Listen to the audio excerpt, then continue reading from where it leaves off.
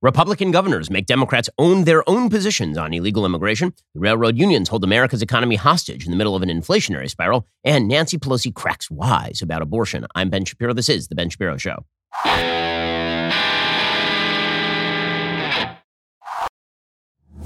This show is sponsored by ExpressVPN. It's time to stand up against big tech. Protect your data at expressvpn.com/Ben. Well, you're spending too much money these days on everything because Joe Biden is a terrible president. But one of the things you are definitely spending too much money on is one of the things you've been spending too much money on for literally years. That would be your cell phone coverage. Verizon, AT&T, T-Mobile, they charge you too much money. Now, the simple fact is that we are in a recession. You can't afford to be spending too much money on stuff like your cell phone coverage, which is why you should talk to my friends over at Pure Talk. Pure Talk gives you a myriad of choices so you can choose the data plan that's right for you, whether that's 2 gigs per month or an unlimited plan with a mobile hotspot. By switching over to Pure Talk, the average family of 4 is saving over $75 every month. Customers are realizing they simply don't need as much data as they thought. Plus, Pure Talk makes it easy to find the right plan for you and your family. They're a veteran-owned company with a customer service team based right here in the United States. They make the switch from your current provider incredibly easy. It's not going to take you more than 10 minutes. It is well worth the savings. Join the hundreds of thousands who are making the switch to Pure Talk today. Plus, this month, when you switch over to Pure Talk, you get 1 month for free. I've been endorsing Pure Talk for a couple of years. They have never made an offer this big. Just head on over to puretalk.com, choose your plan, enter code Shapiro for this special offer. That's puretalk.com, enter code Shapiro, get 1 month for free. Well, here is the thing about altruism. If you are truly altruistic, this means that you dip into your own pocket to give people things, right? True altruism is when you are charitable with your own resources. It's a wonderful thing, right? Being altruistic about your own resources, recognizing that you owe something to your community because you're a member of that community, you're a member of that body politic. That's a good attitude to have. You know what's a terrible attitude to have is when altruism actually amounts to, I'm going to put my hand in your pocket and I'm going to give your money away, and then I'm going to pat myself on the back for how altruistic I am. And unfortunately, an extraordinary amount of democratic policy, economic, environmental, foreign, enormous amounts of this policy are predicated on the idea that you are most altruistic when you are putting your hand in somebody else's pocket and then giving away their money, when you are taking somebody else's life and affecting their life in a way that makes you feel good.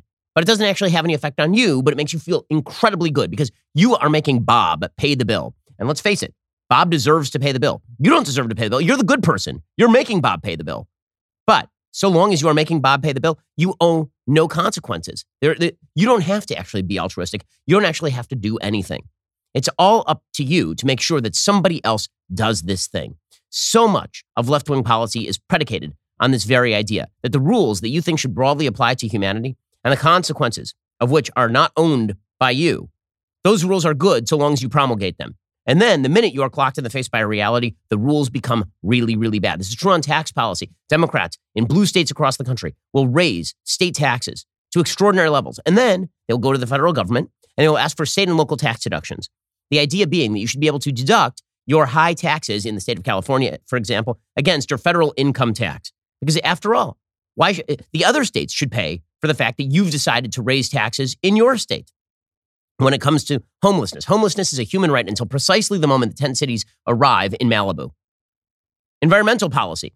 Environmentalism is all wonderful and good, especially for people who live in areas where you don't.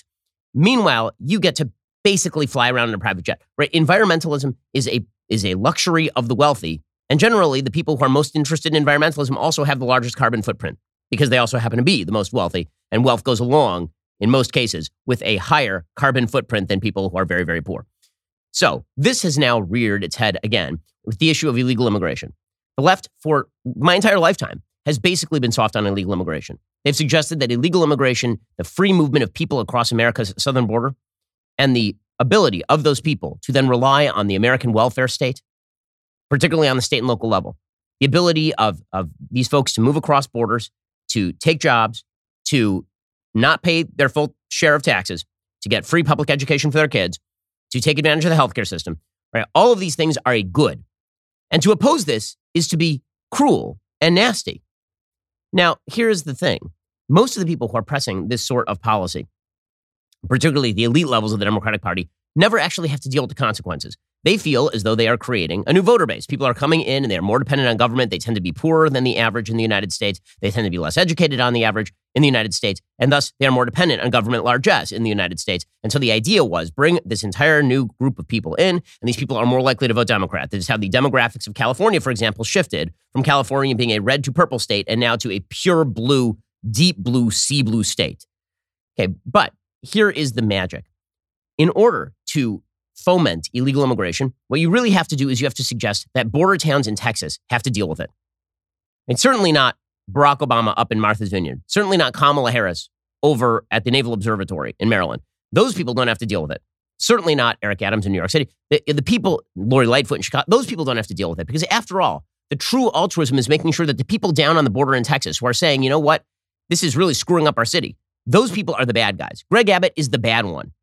Doug Ducey in Arizona, he's the bad one. The people along the border who say, you know, this is creating real societal and cultural problems and economic problems and crime problems. Those people are just, they're intolerant. They're bigots. They're bad. Because we're altruists, right? They're bad. We are the altruists. And so there is something extraordinarily ironic about the hue and cry that is now coming from top-level Democrats over the move by border state Republicans, Ron DeSantis in Florida, which technically is not a border state, but there's a lot of illegal immigration into Florida, or Greg Abbott in Texas, who have now been saying to Democratic governors and Democratic mayors, you know, guys, if you love illegal immigration so much, if you want to say that you are a sanctuary city without actually having to deal with the predominant force of illegal immigration, and guess what? You asked for it, you got it. And so Greg Abbott and Governor DeSantis, they've now been sending illegal immigrants to deep blue areas where they support sanctuary cities and open illegal immigration. They've been saying, now we'll see how much you like it. We'll see how altruistic you are when your hand is in your own pocket and not ours. We'll see how kind and charitable you are with your own resources and how much you like illegal immigration when it actually affects you. We'll see how much you enjoy defund the police when the criminals are sitting right side your house. Right? We'll see how much you enjoy homelessness when, again, there are people who are camped out in your front yard. We'll see how much you enjoy high tax rates when there is no state and local tax deduction. Making people own the consequences of their own political decision-making is a net positive. This is also true, by the way, intergenerationally. Democratic economic policy is predicated on the idea that you can steal from future generations and then you can use the money here. And this is not just true in the United States. This is true all over the world. The decline of Western economics is largely based on the fact that we have abandoned the sort of Burkean notion that you owe a debt to future generations, not the other way around, right? They owe a debt to you in the sense that they are supposed to inherit a stable and decent system, but they are not supposed to pay your bills. It is a fundamental fact of morality that a parent is supposed to provide for the child, and that typically speaking, only in old age are children supposed to provide for their parents. But the idea is that not that you burden your unborn grandchildren with debts they are never going to be able to pay. And yet we have broken that intergenerational barrier. We've destroyed that morality. And so now we have basically impoverished our children and grandchildren on the back of extraordinary levels of public and, yes, private debt here in the West. And that is why you're seeing low rates of economic growth across the West. And this has been true for at least a couple of decades. So making people own the consequences of their decisions in the here and now is a very good way of forcing better policy. So I'm very much in favor of Ron DeSantis, for example, sending a couple of charter planes of illegal immigrants to Martha's Vineyard. And what's hysterical about this? So there's video that emerged yesterday of this happening. Fox News had the video.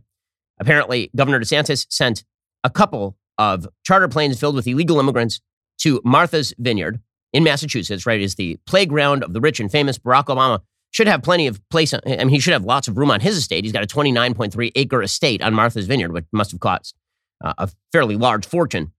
Well, Martha's Vineyard is a place where the rich play and you don't really get to go there. I mean, so on that score, I guess some of these illegal immigrants are very lucky. I mean, they got a free flight to Martha's Vineyard. There's another area of American life where you, if you are not extraordinarily rich, you're excluded.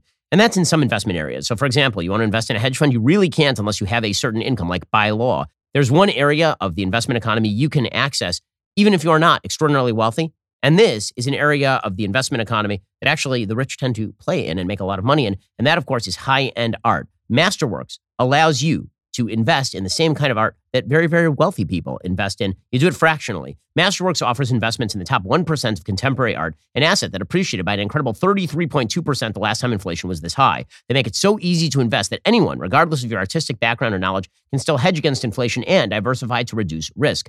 Masterworks has over 500,000 users signed up. They're not going to stop until they hit 1 billion. Here's the best part. I've scored an exclusive offer for my audience only. When you sign up at masterworks.com/Ben, you can skip the waitlist and start investing immediately. That's masterworks.com/Ben to skip that waitlist before deciding to invest. Carefully review important disclosures at masterworks.com/CD. According to the governor's communications director, Taryn Finsky, she said, yes, Florida can confirm the 2 planes with illegal immigrants that arrived in Martha's Vineyard today were part of the state's relocation program to transport illegal immigrants to sanctuary destinations. States like Massachusetts, New York, and California will better facilitate the care of these individuals who they have invited into our country by incentivizing illegal immigration through their designation as sanctuary states and support for the Biden administration's open border policies. As you may know, in this past legislative session, the Florida legislature appropriated $12 million to implement a program to facilitate the transport of illegal immigrants from this state consistent with federal law. The office of Massachusetts Governor Charlie Baker responded to the after-hours email saying the Baker-Polito administration is in touch with local officials regarding the arrival of migrants in Martha's Vineyard. At this time, short-term shelter services are being provided by local offices. The administration will continue to support these efforts. Here's a little bit of the video of the charter planes arriving in Martha's Vineyard. But DeSantis has sent migrants on a plane to Martha's Vineyard. Now, this is where the Obamas have a home, Oprah, Beyonce, even James Taylor, who's going to be seeing fire, rain, and migrants. Not to mention Rosie O'Donnell. I mean, everybody basically that you know on the left has a home there. Do you think they're going to be embracing their new neighbors? You know, these are all sanctuary cities until they're in their sanctuary. Right. I doubt they'll embrace them. Don't know that I've ever been to Martha's Vineyard. I've been to places where we've seen these migrants come across. This is not good for America. Every town's a border town, and we need to make sure we get our southern border secured exactly like we did for 4 years, Jesse. Meanwhile, the Texas governor, Greg Abbott, is doing something similar with regard to Kamala Harris. According to Fox 5 DC, Fox News is reporting that 2 buses of migrants arrived on Thursday morning outside Kamala Harris's residence at the Naval Observatory in Washington, D.C. Approximately 100 migrants, mainly from Venezuela, arrived just before 7 a.m. from Del Rio, Texas, and were offloaded near the Naval Observatory's main guard gate. The migrants were picked up in Eagle Pass, Texas, and were sent by Governor Greg Abbott. Here's a little bit of Fox News' report. Buses filled with migrants from our southern border have just arrived outside Vice President Kamala Harris's residence at the Naval Observatory in Washington, D.C. Griff Jenkins is live on the scene to tell us more. Griff, is that Massachusetts Avenue that I'm looking at right there? Yeah. Good morning, Steve, Ainsley, and Brian. This bus just arrived moments ago. I talked to some of the folks. Apparently, this bus has come from Del Rio, Texas. Okay, so the typical response in the media is, this is horrible. How could they do this? So just to get this straight, when a bus filled with migrants arrives in Del Rio, Texas, that's a net good for the United States. That's a good thing, because forcing Del Rio, Texas to take all those people in is great. Remember a few years ago when there was a migration crisis under President Obama. There's a city in California called Murrieta, and there are a bunch of residents there who are saying, don't take these buses here. Like, we live here. We don't have the resources to take care of these people. They're just going to be sitting around in the bus station, and we don't know who they are. We don't know their backgrounds. We don't know how to feed them. And the people of Murrieta were treated as though they were terrorists. Like, how dare these people not just, I mean, don't we have a statue? And on that statue, it says that we should take in our tired, our weary, our huddled masses yearning to be free. Right? Don't we have, I mean, the Statue of Liberty, the Statue of, okay, now, this has been a typical Democratic talking point for a very long time, but it turns out that the Statue of Liberty is in New York. Right? Okay, fine. So if we send the migrants to New York, then presumably everything should be hunky-dory, right? If we send the illegal immigration wave that has been fostered by this administration, we're talking in excess of 1.3 million illegal immigrants have entered the country since Joe Biden took office. And that is not counting the gotaways, which could be up to another million. And when you have that many people who are arriving and they are swamping border towns, those towns don't have the resources for them. So why not send them? I mean, income inequality, guys. Equity. Why not send them to the richest enclaves in America, places like Martha's Vineyard? Why not send them to Malibu? Why not have them camp out outside Barbara Streisand's house? After all, if you're in favor of these policies, you should own the policies, should you not? You should be the person who's willing to pay for those policies, should you not? You shouldn't be foisting them on the people who are unfortunate enough to live at the border that you have decided to leave wide open in complete defiance of basic governmental duty. And yet the reaction from the left has been this extraordinary wailing and gnashing of teeth. This is terrible. It's a human rights violation. So let me just get this straight. It is a pleasure cruise when Barack Obama and Joe Biden and all the rest of the glitterati on the left go to Martha's Vineyard. That's what they do for vacation. And it's like the nicest place in America. But if an illegal immigrant arrives there on a bus, then it's like Auschwitz. Basically, you send a bus filled with people to Martha's Vineyard, and my God, it's a human rights violation. It's not a human rights violation, by the way, to leave the border open and incentivize hundreds of thousands of people, including small children, to cross some of the most dangerous areas on planet Earth. There have been something like over 1,000 migrants who have been found dead along the American border because people are people are sick, people are starving, people are dehydrated. That apparently is not, you have serious migration crisis human rights violations by coyotes who are bringing people in hot trucks and then leaving them to die in the back of these trucks. That's not a problem. But you know what's a real problem is if you put people on air-conditioned airplanes from Florida to Martha's Vineyard, that's a serious problem. Now, I've noticed that maybe it's only a serious problem because now you have to see it. And now you have to own the consequences. That's the really serious problem. It turns out, as always, that Democratic policy, blue state policy, blue city policy, it's all fun and games until they actually have to pay for it. But here's the thing. You as a business, you've been paying for their bad policy for at least a couple of years. You know, whether you're talking about COVID lockdowns or Biden inflation, you, the business owner, you've been paying the bill for that. Well, what if you overpaid your taxes and you can get some of that money back? Wouldn't you like to do that? This is why you need to talk to my friends over at Innovation Refunds. If your business has 5 or more employees and managed to survive COVID, you could be eligible to receive a payroll tax rebate of up to $26,000 per employee. It's not a loan. There's no payback. It is a refund on your taxes. The challenge is getting your hands on it. How do you cut through that red tape and get your business the refund money? Well, you head on over to getrefunds.com. Their team of tax attorneys are highly trained in this little-known payroll tax refund program. They have already returned $1 billion to businesses, and they can help you as well. They do all the work, no charge up front. Simply share a percentage of the cash they get for you, so you really have nothing to lose here. Businesses of all types can qualify, including those who took PPP, nonprofits, even those that had increases in sales. The team at Get Refunds has already returned over $1 billion to businesses, and they can help you as well. Head on over to getrefunds.com, click on Qualify Me, answer a few quick questions. The payroll tax refund, it's only available for a limited amount of time. Don't miss out. Head on over to getrefunds.com. Again, that is getrefunds.com, getrefunds.com. It's amazing to me the extent to which we are told that a city like New York City, okay, so New York City has a population, a grand total population in New York City of 8.4 million people. If 1,500 migrants show up from Texas, we are told that this strains the city's resources. 8.4 million people live in New York City. How many people live in Del Rio, Texas? Okay, Del Rio, Texas, I'm sure is taking in, it's like 36,000 people live in Del Rio, Texas. So when they're hit with 1,500 migrants, that's a good thing, according to the residents of New York City. When 1,500 illegal immigrants arrive in New York City, a city of 8.4 million people, that's a really, really bad thing. The same thing in Chicago. It's a human rights violation, apparently, to send illegal immigrants to Chicago. Chicago has a population of 2.7 million people. But the idea is that if you send a few hundred illegal immigrants up there, well, we can't handle that. I mean, after all, we are a blue city. I mean, we can't really do that. That'd be really bad. So here is Lori Lightfoot, the absolutely incompetent mayor of Chicago, a place where there are more shootings every weekend than a typical weekend in Iraq, suggesting that, the real problem here is it's a national problem. I noticed that now you think it's a national problem. How weird that when the consequences hit home for you, you start to realize that illegal immigration is a national problem for you. Amazing. DC needs more assistance. And obviously I know that there's work being done by the White House and some of the executive agencies to look to other resources. That can't happen fast enough. So we're going to continue to be in conversation with them to let them know what is happening on the ground here. I had a series of very productive conversations when I was in D.C. on Friday, but we're not going to take our foot off the gas to say that we need a comprehensive plan from the federal government. And again, we all know what the reality is. This is a national problem. It needs a national solution. And we, as cities and states, cannot be left to fend to ourselves. We can't be left. It'd be a solution, securing the border. But this administration says the border is secure. So it'd be time for you now to talk to the White House about securing that, but you're not going to do that. Instead, you're going to virtue signal and pretend that you've been victimized by Texas. Now, El Paso, Texas, which is one of the big pass-through cities for illegal immigration, because it has a big border patrol station over there. The total population of El Paso, Texas, as of 2020, is like 680,000 people. The city of Chicago is 2.7 million people. The Illinois governor declared an emergency over migrants bused from Texas. How many migrants were bused from Texas? According to the Wall Street Journal, 500. 500.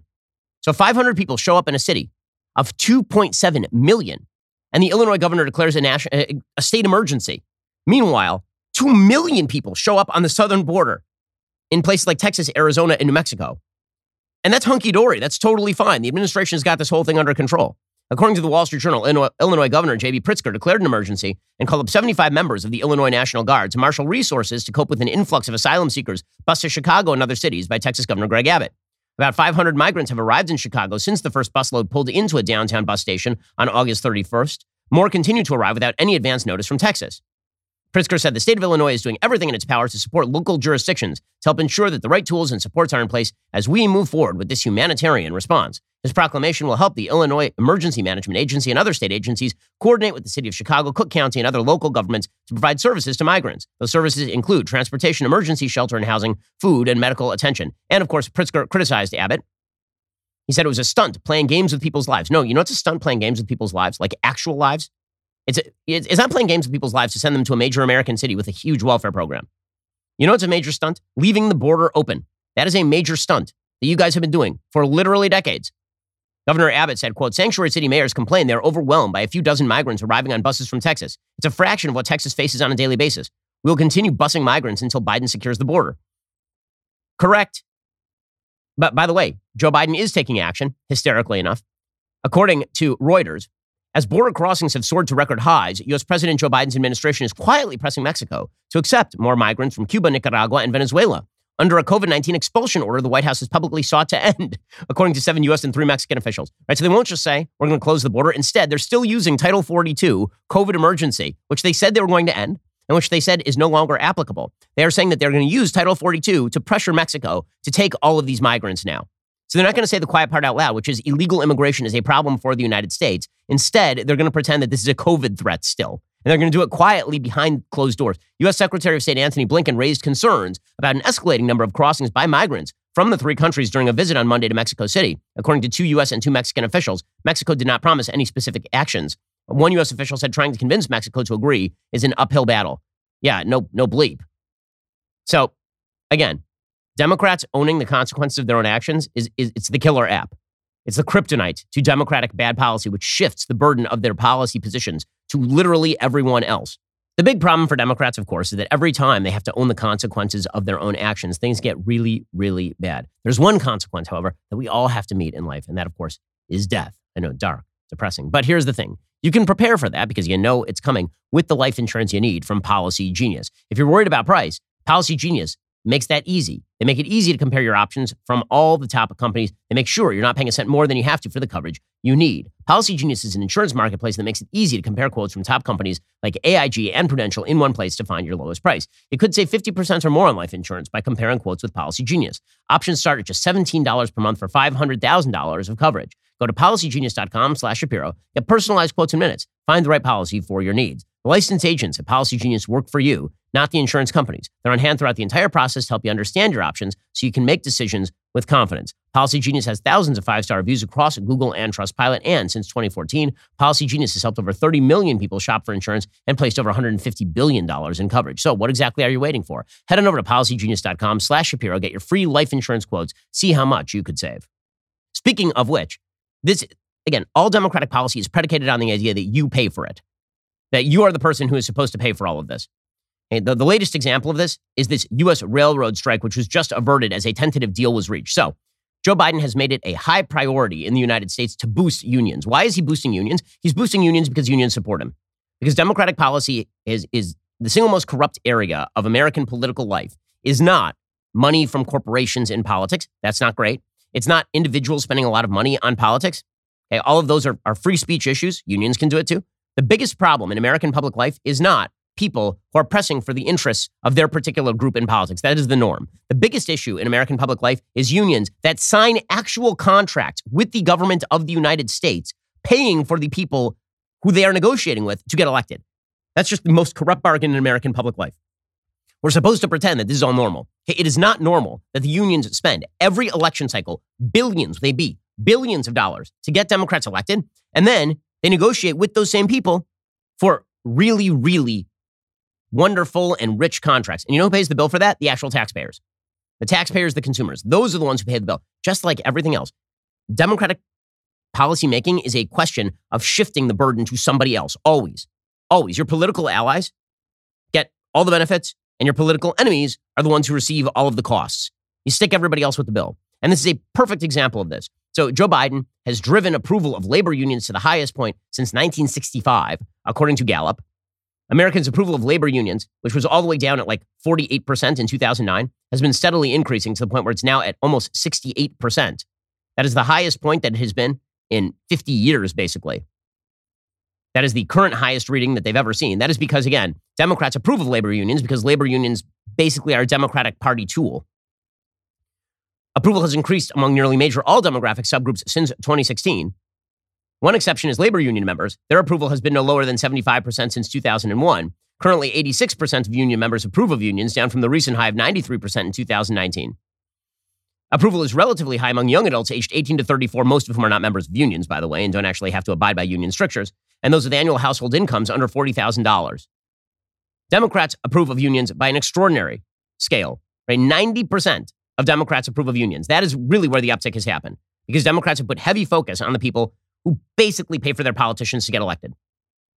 That the approval rating among Democrats, you would imagine. I mean, it's basically like going to the Republican Party and saying to Republican voters, do you approve of billionaires spending money on behalf of your political interests? That's basically what the labor unions do. And what does this result in? It results in, prior to an election, unions can hold up the Democrats at gunpoint, and the Democrats will just give away the store.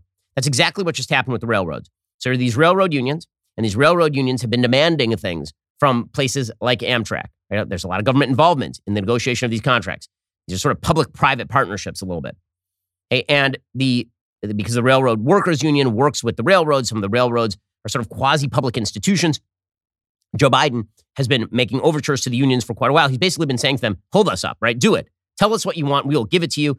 He's done it on everything from the teachers, where he's got Randy Weingarten, one of the most nefarious figures in American public life, a person who essentially kept children out of school for 2 years because she cuts directly against the interests of school children. She basically runs education policy at the Biden administration. You have labor unions that are running the ports that have contributed heavily to the supply chain crisis. And now, directly prior to the midterm elections, this was no coincidence, the railroad unions decided they were basically going to hold up the store. And the amount of damage that was likely to have been done if this railroad strike had happened would have been egregious, which meant that they had Joe Biden over a barrel. And Joe Biden was then going to hold all of the railroads over a barrel, all of the railroad owners and private-public partnerships and all the rest of this. How bad was it going to be? Well, the strike, according to the New York Times, would have exacerbated the congestion that has plagued American ports. It would have brought fresh pressure to bear on trucking companies, the most obvious alternatives for moving freight, as they complain they still can't find enough drivers. It would have stymied the movement of goods, just as politicians and markets wrestle with soaring prices for consumer products. Rail moves roughly 2/5 of long-distance American freight and 1/3 of exports, making the stakes enormous. Also, rail is a central component of a complex global supply chain that depends on the coordinated movements of cargo ships, trains, and trucks. So what exactly was going to happen here? Well, what was going to happen here is more economic disaster. And Joe Biden couldn't have that before a midterm election, so he gave away the store. How much did the Biden administration give away the store in this deal that was just cut with the railroad unions? It's so bad they won't even release the details of the deal. That's how bad the deal is. You know the government cut a bad deal and it's secret. It's a secret deal. When's the last time the government cut a secret deal? And it was amazing for the American people. It just worked out unbelievably well. The answer is never, obviously. According to the Wall Street Journal, the White House said Thursday it had reached a tentative agreement to avoid a potential railway strike that threatened to shut down a crucial vein of the U.S. economy. Again, this is beautiful Democratic policy at its height. Incentivize the unions to hold you up, give them whatever they want, and guess who gets to pay the price for this? Taxpayers and consumers. Wonderful. Everybody else pays the price, just not Joe Biden. Joe Biden said the tentative deal is an important win for our economy and the American people. He credited the unions and rail companies for negotiating in good faith and reaching a tentative agreement that will keep our critical rail system working and avoiding disruption of our economy. The Biden administration had been holding talks with representatives from both sides to avoid transport disruptions that could have snarled supply chains, putting new pressure on prices when inflation has been hovering near 4-decade highs. Ahead of the Friday deadline, passenger rail provider Amtrak said it would suspend all long-distance train services starting on Thursday. While the negotiations don't actually involve Amtrak workers, the company's long-distance trains operate on freight lines, is what I was saying. There's sort of a public aspect of this. Amtrak said Thursday it was restoring long-distance train services. the company was contacting customers to accommodate them on the first available departures. Labor Secretary Marty Walsh, who had been meeting with the representatives and who is basically just an emissary of the unions, applauded the agreement on Twitter, quote, moments ago, following more than 20 consecutive hours of negotiations at the Department of Labor, the rail companies and union negotiators came to a tentative agreement that balances the needs of workers, businesses, and the nation's economy. The White House didn't specify the details of the tentative deal. But you know who did spill some of the details? The Association of American Railroads, which represents the nation's freight railroads. They said 3 unions representing about 60,000 workers had reached a tentative agreement. Okay, so what exactly is in this agreement that the Biden administration just forced through, which is going to increase their costs? Okay, there's just no question about this. How sweet is this deal for the unions? The new contracts provide rail employees with a 24% wage increase during the 5-year period 2020 through 2024. I have a question. It is now, as you noticed, 2022. So that means that they're going to be making up, I assume, whatever ground was not made up during 2020 to 2022. And they're just backdating it to pretend that there is a wage increase that they can include in that 24%. All right, fine. How many of you over the next couple of years expect a 1/4 pay increase? Is that something that's baked into your contract where you work? Seems kind of a sweet deal, does it not? This also, by the way, includes an immediate payout on average to all the employees of $11,000 upon ratification.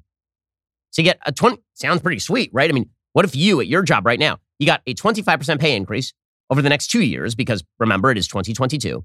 Plus, you also got an $11,000 signing bonus. Sounds pretty amazing, right? Sounds pretty great.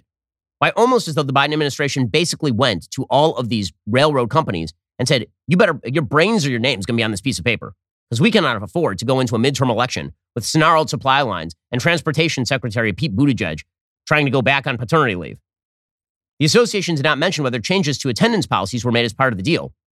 The AAR said the terms were reached following the recommendations of the Presidential Emergency Board number 250, which was established by the White House to investigate the dispute. There it is. So the White House basically put together a blue ribbon commission, and then they crammed down the deal. Earlier, one of the unions representing U.S. railroad workers said its members had rejected a tentative agreement its leaders had reached. The International Association of Machinists and Aerospace Workers, or IAM, had said its 4,900 members had voted to reject an agreement reached with the biggest U.S. freight railroads as part of broader negotiations. A central dispute was over attendance policies and unscheduled days off if workers or their family members got sick. 2 other labor unions had also raised the issue and were seeking to include changes to attendance policies in the talks. So now these agreements are going to go back to the unions for a vote. Under the deal, the parties agreed to a post-ratification cooling-off period expected to last several weeks. If the talks had broken down and led to a strike, Congress could have intervened to delay or stop any strike, but White House officials were reluctant to call on Congress to step in to extend the deadline for negotiations or force a resolution to the dispute. Of course. They didn't want Democrats in Congress to have to go back to their union crony districts and tell the unions that we stopped you from destroying the supply chains in the middle of an emerging recession. Nancy Pelosi, the House Speaker, she said Congress stood ready to take action, saying that it had the authority to ensure the uninterrupted operation of essential transportation services. She said the House had prepared and reviewed legislation. We would have been ready to act, but thankfully, this action may not be necessary. Oh, well, yeah, that's amazing. I can't believe that you guys signed a sweetheart deal with the unions. Just incredible. Somebody else will foot the bill. You will foot the bill, because those increased costs are going to be passed on to you, the consumer, to you, the taxpayer. Once again, Democratic policy is predicated on the idea that everyone except for them should pay the bill. Right? They get to reap the political benefits of having unions continue to pay for all of their politicking. They get to reap the political benefits of saying that they solved a problem, but instead they didn't really solve the problem. They just had somebody else pay for the problem, which is a pretty wonderful way of doing things. And it turns out the basis of their entire economic policy, which is why inflation is going to continue to spike. There are a few unexpected surprises on the way with regard to inflation. We'll get to that in just one moment. Well, folks, this week, Obama economist Larry Summers said we have a serious problem with inflation. But Joe Biden refuses to see it that way. He says the economy is fast and strong. It must be fun to be Joe Biden, where everything is just hunky-dory, and every day somebody wakes you up and reminds you you're president of the United States. Well, we thought we'd give the old fellow the benefit of the doubt. We applied his fiscal policies to our Daily Wire merch sale to see if it gave you a better deal. After crunching the numbers, we quickly realized no one wants to pay 8.3% more for anything. So instead, we're going with our gut. We are cutting prices by 40%.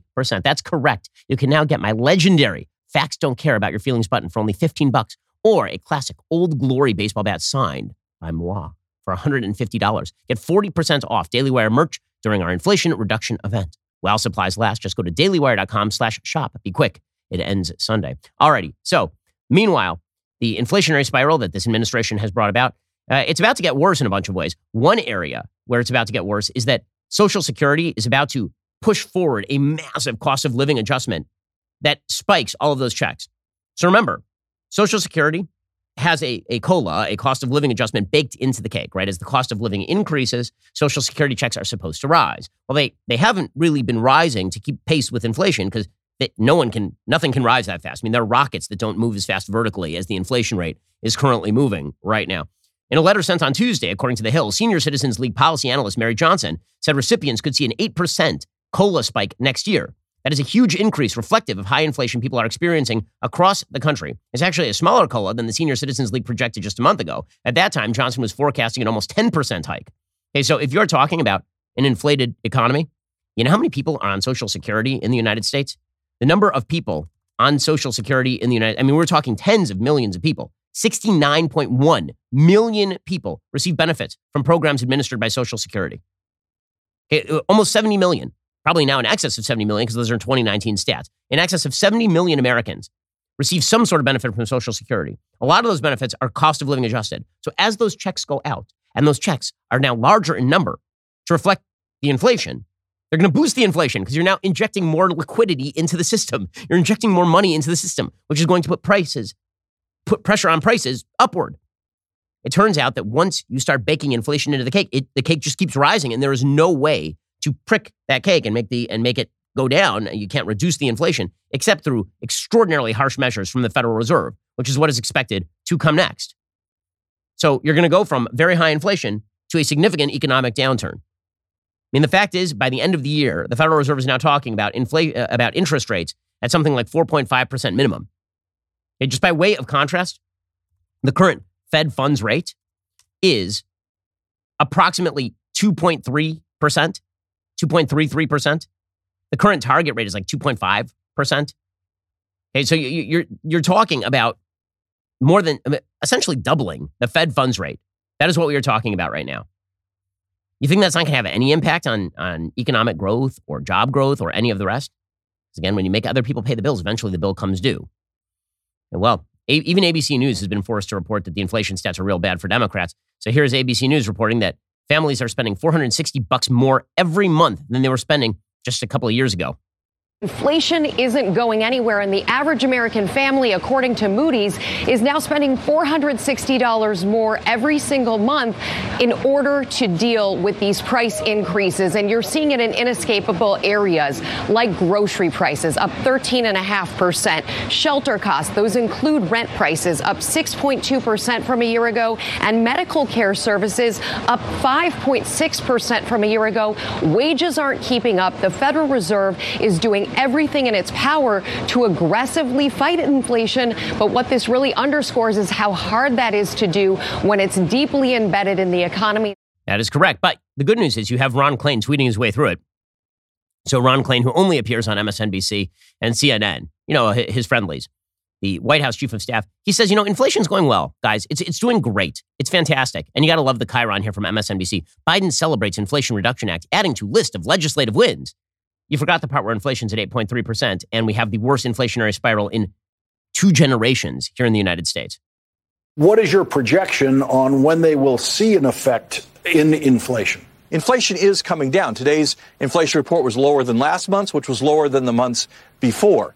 We still have some work to do, Lawrence, to continue to bring down prices. As you mentioned, gas prices are down $1.30 a gallon over the course of the summer, 91 days in a row. They continue to drop. So we're starting to make progress on inflation. It's still too high. It's unacceptably high. We need to continue to drive prices down. We're getting there with gasoline prices, little progress on food, a lot more work to do. A lot more, guys, but it's going to be good. We're doing an amazing job.